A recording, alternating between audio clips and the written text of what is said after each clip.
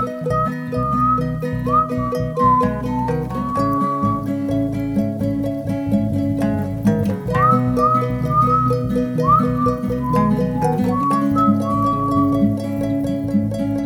for tuning into this special episode of How's Things, a podcast and radio show from the David A. Howe Public Library, recorded right here in Wellsville, New York. Today, I'm joined by children's librarian Kate Miller. Kate, how are you? I'm here. How are you? I'm good. I'm good. Kate's always very reluctant to podcast with me, but she's willing. With this opportunity, I had to. Yeah, of course, you had to. Today we do have a special guest, Winsome Bingham, author of Soul Food Sunday. Winsome, welcome. Thank you for having me.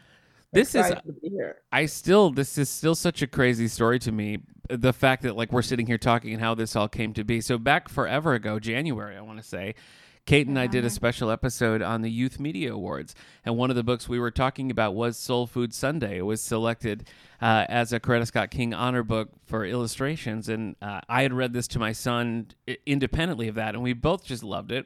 So Kate and I were talking about it, and Winsome, somehow the episode got to you, right? Yeah, my friend, because, we're all writers. Yeah, and yeah. So she sent me a text and she says, "Oh, so who did you pay for this?"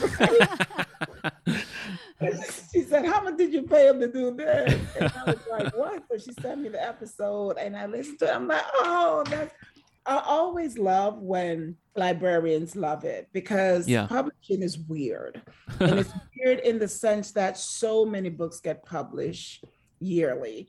And because of that, a lot of books don't get to see get the love and support. I found some amazing books in Goodwill, and I'm like, oh, and I'm reading I never even knew this book existed, that type of thing.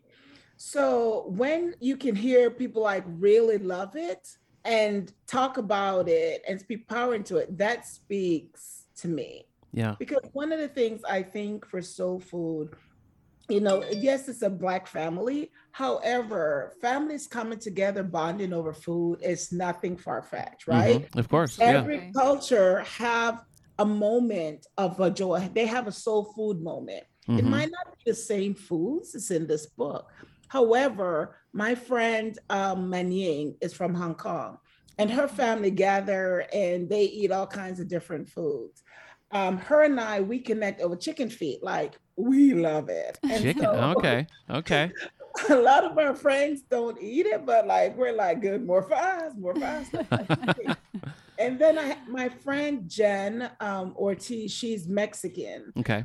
And they gather on Wednesdays and have these soul food moments. So it's really not just Black folks. Families come together over food and eat. Absolutely. And I think that's one of the reasons why this book resonated with people. Yeah. I agree. Well, it's so joyful, every page. I mean, there's joy on every page. There's just excitement about things that, just whatever, washing vegetables, cutting up cheese, whatever. But I think the joy that you can see, the illustrations are great, and that I think really elevates it as well. But what's there, I think, in the writing really captures that sense of what it's like to be cooking with family. Just family, yep. Absolutely. Everybody has their job, right, their role, and you That's recognize that. Well, my grandma and I always used to make banana bread. That was the thing. I go to my grandma's house and we get out, the old card that you could hardly read anymore and make that loaf of banana bread. So, for me, it kind of called back some of those sort of memories. So, yeah, I think there is a real universal thing here that everybody can relate to. Yes. I agree. No, I'm curious how this happened because this is your first published book, right? First published anything. Yeah. It's really weird how it happened. This wasn't supposed to be my first book to come out, actually. I was a teacher for 17 years, and I love chapter books. And so I wanted to learn how to write them, and I signed up for a class at Highlights. And when I got there, the facilitator was Wiley Blevins. And when you sign up for the class, then you get a critique from the facilitators. But because I didn't have a chapter book written, I signed up at the last minute, and I didn't even know you get a critique. And he said to me, we can critique anything. It doesn't have to be a chapter book. And I was because I just wanted to learn how to write chapter books. But it was interesting how the universe worked, because this manuscript was written in 2012. I always say 2013. But I found the original manuscript dated 2012. And I had couple weeks before I had came across it on my computer. And I said to myself, I need to go back and look at that Soul Food manuscript again. So when he said that, I'm like, I don't have anything that, you know what, let me just give him Soul Food. Sure. And came back like 2 weeks later, I got an email like, I don't know what your agent had for this book, but we'd like to acquire it. Wow. And so she was out of town, and I was like, oh, really? So I don't need to work on it. And she already had plans for it to send it out. Okay. So she sent it out to others, including Wiley, and it went to auction. And he didn't get it at auction, but he got the big price because now I work for him. Right. So it's a better deal. Yeah. That type of thing. But I always look at what's missing on the shelf. I taught at an IB school in Virginia. I'm always looking for stuff. And whenever things are missing, I write stories with my kids so they can have their own stories. So to me, it's not really that far-fetched to create stories, get them published. I just never see myself like, I thought it was possible, but I didn't believe it was possible. Sure. Yeah. You know what I mean? Yeah. Because if you think about how many books get published and, but when I got my agent, let's just say I had a whole bunch of manuscripts sitting. Okay. So that's why it's so many, because I write a lot. However, I'm just blessed that this has taken on. I just learned 2 Mondays ago, I was at a bookstore in West Haven by Yale. Mm-hmm. And my auntie, she always flipped because it didn't have a sticker. And we're like, well, why doesn't it have a sticker? It has a CSK. And we realized it's in its 4th printing, and it hadn't even been a year. Wow. That's amazing. Yeah.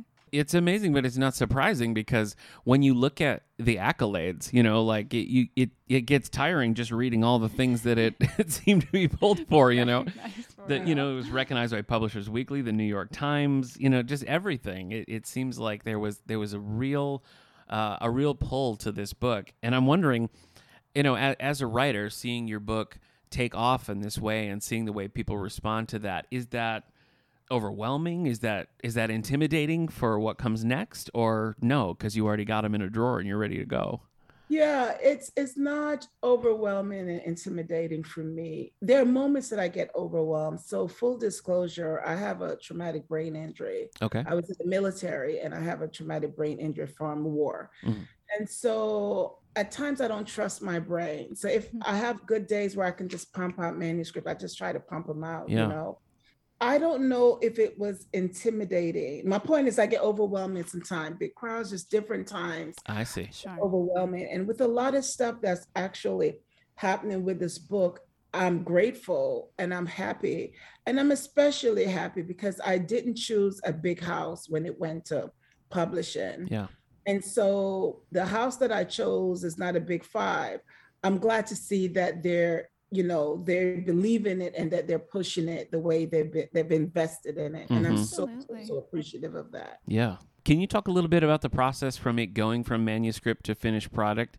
We already sort of mentioned the illustrations here, but the illustrations, I think, pair so well with the story that you're telling. So I'm wondering, what involvement you had in that, how that process works. Yeah. So the illustrator is amazing, CG Esperanza. And he just won the Odyssey Award for Boogie Boogie Y'all this year. Yeah. And we have a sequel coming to Soul Food Sunday called Fish Fry Friday. And he's illustrated that. Nice. So the publisher, my agent sent it out to publishers, basically, here's a book. It's nothing like it. We hope you love it like we do, basically. And they jump on and say, oh my gosh, we would love to acquire this book. We like this, that type of thing. And so they set a meeting with editors. So the editors who are interested, we have a phone call and they tell me why they love it. And I ask them questions like, why should I let you publish this book? And who do you see illustrating it? And every editor, they're like, yeah, we have such and such in mind. They do this. I like such and such because they illustrate Black joy so well. And when I got to Emma Ledbetter at Abrams, I said to her, so who do you see illustrating this? And she was like, I have an artist I want to work with. no name, nothing. She didn't tell me anything. That's all she Okay. said. I used to want to work with. And technically in publishing, authors, we don't get to pick our illustrators. Yeah. Yeah, we don't have say so. Publishers do whoever they feel, is great for the book. So I was like, okay, but I liked Emma. I liked a lot of the editors. I was confounded. Every time I got off the phone with someone, I said to my agent, they're going to get it. I really liked their vibe. And then it's like, each time I'm like, oh my gosh. Now that process was daunting. I bet. And was overwhelming. And I remember at times I said to my agent, you need a pick. I can't do it. I imagine. Yeah. Because my auntie Chad was like, when? She's from the Philippines. She's like, when? These are professionals. Don't worry about it. They know what they're doing. Whomever you pick, it's going to be great, right? So she's pumping me. She's basically saying to me, let it go. Sure. Whoever, you can't pick a bad person here. Yeah. And that spoke to me. So Emma ended up getting it. I chose Emma at Abrams, and I love working with her. I love working with her so much that we did a 2-book deal. And after the second book, and she bought it, which is coming out next year, it's illustrated by E.B. Lewis. My agent's like, oh, we get to go out. I'm like, send it to Emma. I didn't want to go to any other editor. Yeah. And so Emma ended up buying 5 or 6 of my books. Wow. Yeah. So Abrams, I feel like they're home in the sense that they've been good to me. And since then, they've given me inputs and Soul Food into having say so with my illustrators. Oh, wow. That's great then. Yeah. But the first time I didn't, but I picked E.B. Lewis. Juana Martinez Neal is illustrating one of my books called The Park, about a homeless veteran and a little boy saving the park. CG's Fish Fry Friday. We have Missing Mama. I'm so excited about this one. And it's being illustrated by Raheel Jean-Paul Bell. You've got a lot going on. Yeah, it's a lot. It's a lot. But the process is after they get it, the book, she edits it. We go back and forth. What's not working? What should work? What are my thoughts on this?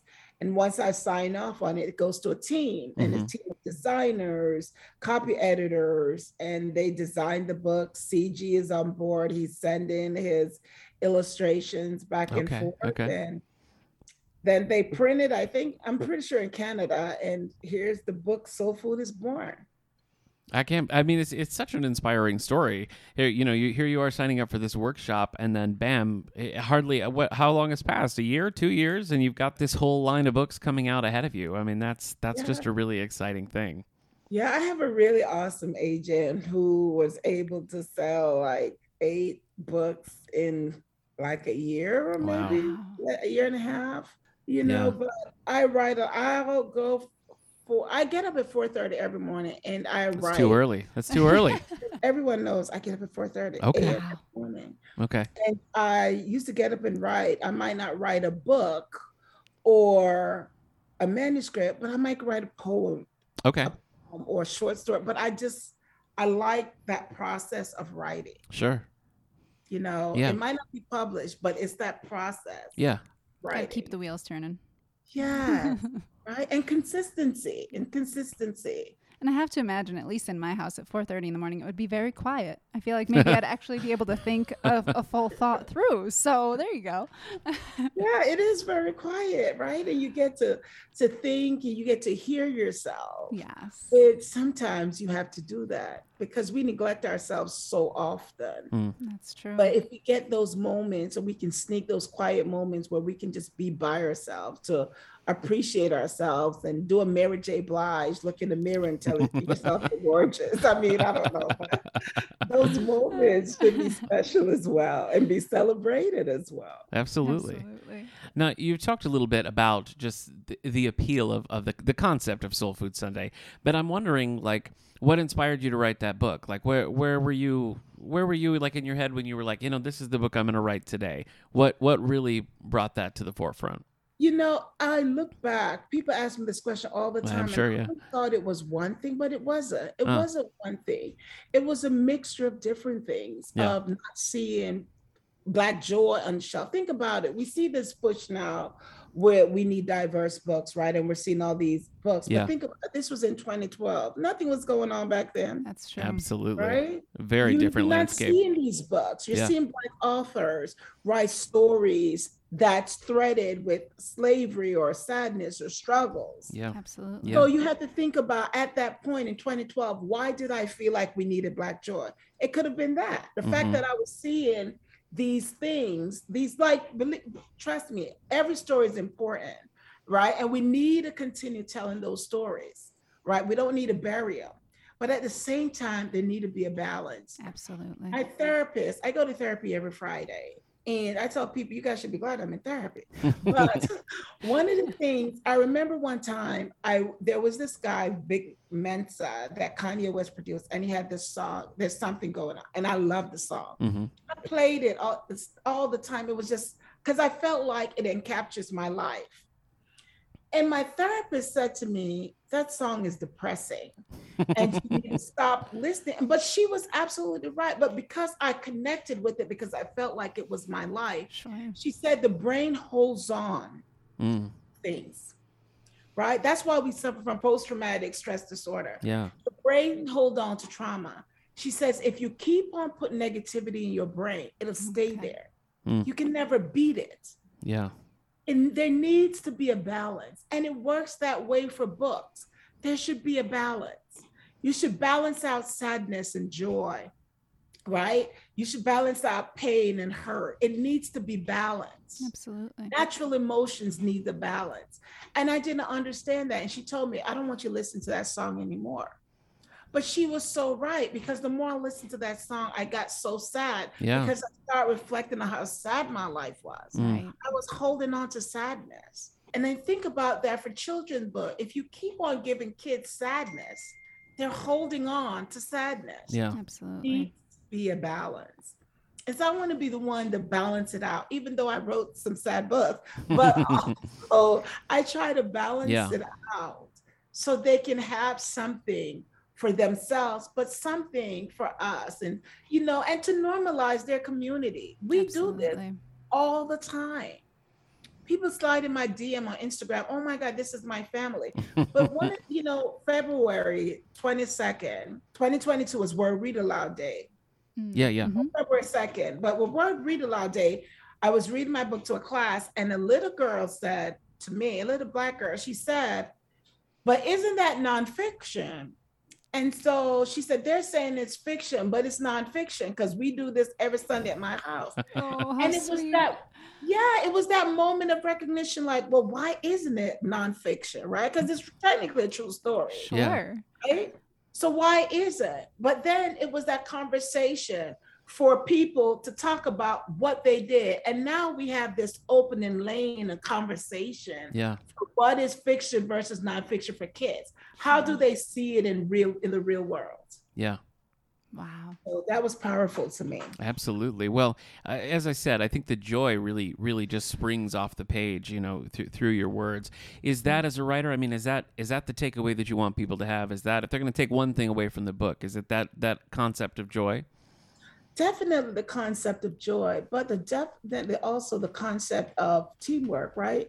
Yeah. I think the first team a child is on is a team or family. When we think about team, we're always thinking about baseball, softball, but think of team works together to accomplish a goal, right? Something big. Family is a team. And I think people will see this, but if they never thought of their family as a team, maybe this time they will.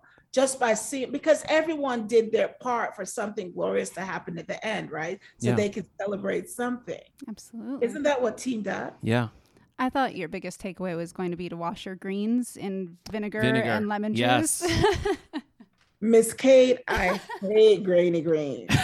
I can't stand it. That was my takeaway from the book. It should be, right? I hate grainy greens. It was interesting. Every year, well, this is the second year I did it in June. Well, this year we did in July because of ALA. But I have a kidlit dinner party at my house in Connecticut. Lovely. And so I invite other children's writer.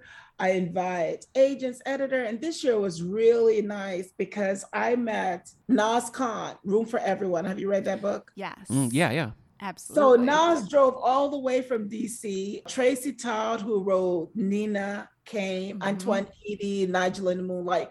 We had all these writers and we had agents and editors. And CG came, and we didn't even realize he came in outfit, because in the book, this picture, because this is the illustrator. Oh, okay. He wore this shirt, the same shirt that he used in the book. And I'm like, that's how you show up at a party. Like, you got a character. That's right. That's right. That's too funny. But one of the things about that got me was the fact that everyone ate up all the greens. I literally got a piece of a leaf. Like, everyone gravitated to the greens. And I was going down the steps, and one of the attendees at the party, they said, yeah, I was trying to see if you had grainy greens, but you didn't. You didn't. And I'm like, I hate grainy greens. Yep. So yeah, that is a message as well. I think greens, olives, and if you cook them right, they're amazing. I love them, and I cook them all the time. Debbie Machiko Florence have a book came out yesterday, and I'm throwing her a launch party on Saturday, and she wants greens, so I'm gonna have to cook greens. Yeah. There you go. Yeah. Now you've got a name for You yourself have no choice. outside of the picture books. That's right. I'm curious, are there books that inspired you as a child?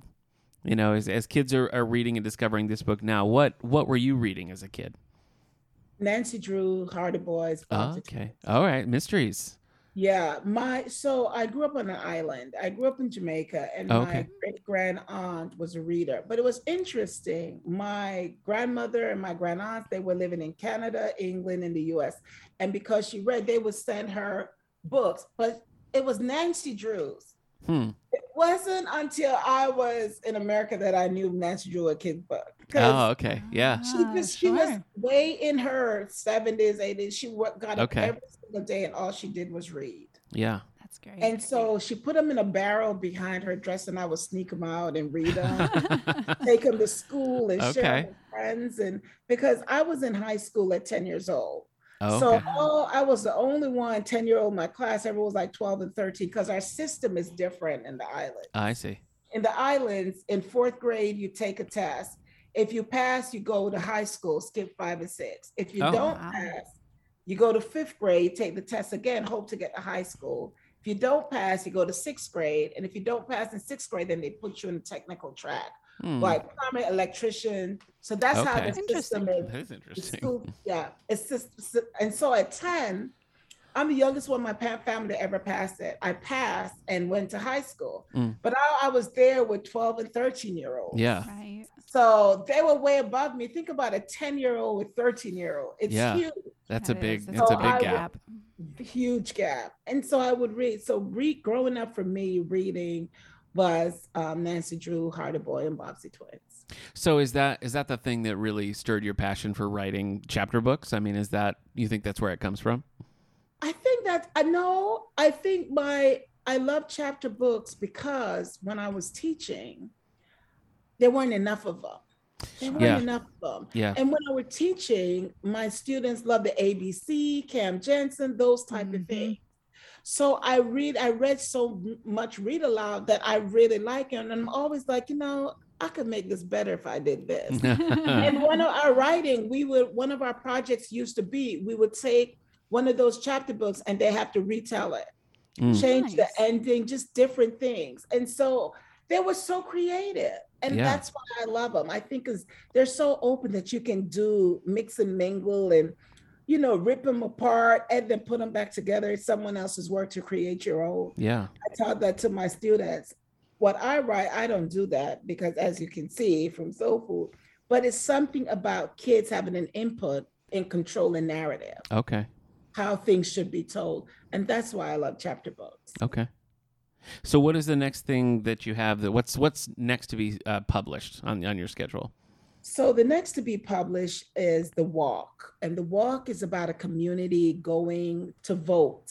Oh. Granny's going to vote. And good time.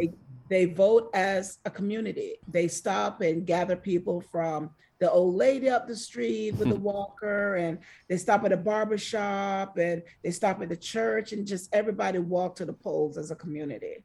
and it's called The Walk, and it's being illustrated by E.B. Lewis. Okay. That's wonderful. And then I have Fort Good series, and that's a chapter book series coming from Raycraft Books. Okay. And, 4 kids, Ying, Lang, George, and how do I forget? Oh, Ying, Lang, George, and Carlos, brothers and friends having adventures on a military base. And I based the base on the post of Fort Monroe, Virginia, because we lived there for years. Oh, okay. Right on the Chesapeake Bay. It has a moat. My son was convinced it was haunted. He had some ghostly experience there. Wow. Let him tell it. Okay. So yeah, Fort. And then we have Life is Beautiful from Simon & Schuster Beach Lane Books. And it's about grief and memories. And it's a grandmother spending time with her grandbaby. Okay. And creating memories. And then she passed on, and the mom had to step in now and carry on the tradition. Okay. Great, Well, another tearjerker. Yeah, I was going to say. Not a read aloud for me. So if people are wanting to follow along, and see what's new from you, where's the best place for them to find you online? On Twitter.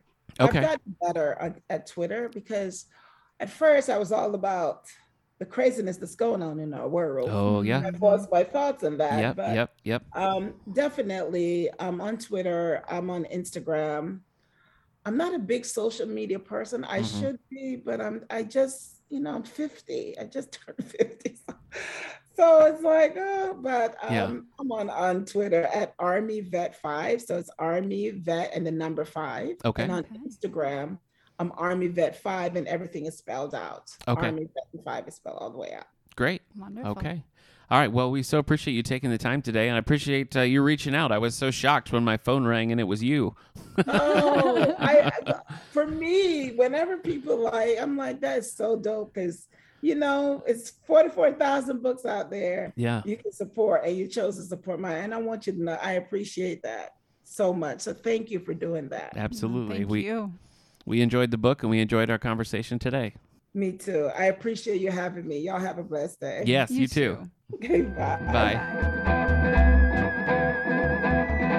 Seriously, Kate, it was like I was just sitting here and my phone rang, and there was like a lady. Are you the one who does the library podcast? And I was like, uh-oh. Could you explain why I know. you're asking? Tell me why you want to know that, and then I'll tell you. So it was just such a pleasant surprise, and she sent such a lovely note, and the signed copy of the book she sent, just all very thoughtful. You can check it out right here at the David A. Howe Public Library. Yeah, I remember you telling me. I was like, no way. I know. I'm like, where's Kate? Seriously? Where's Kate? Because it was kind of a gap, because we did that in January. Yeah, it and was then like February or something, we heard it I feel again. like. What cracks me up about that is every year when we do the Youth Media Awards, it's always sort of like, well, we like this and we like this. And I remember this year, we didn't really love a lot of the books. It wasn't a big year for us. It wasn't. It wasn't our favorite year. It wasn't. So I'm glad that it was her who listened to it, and maybe not one of the others where we were like, we didn't like it so much. Right? But yeah, no. No, I think that was probably our best. Probably our for the best chance here. No, but Soul Food Sunday was a hit in my house. My son really loved it, and he was very excited to see the signed copy and everything. It's just so beautiful. Yeah, it really was. Can't even. And that mac and cheese recipe in the back. I mean, jeez. Yeah. With the cheese, I know. man. I know. It makes me hungry just thinking about. Yeah. Now I got to go get some lunch. Yes.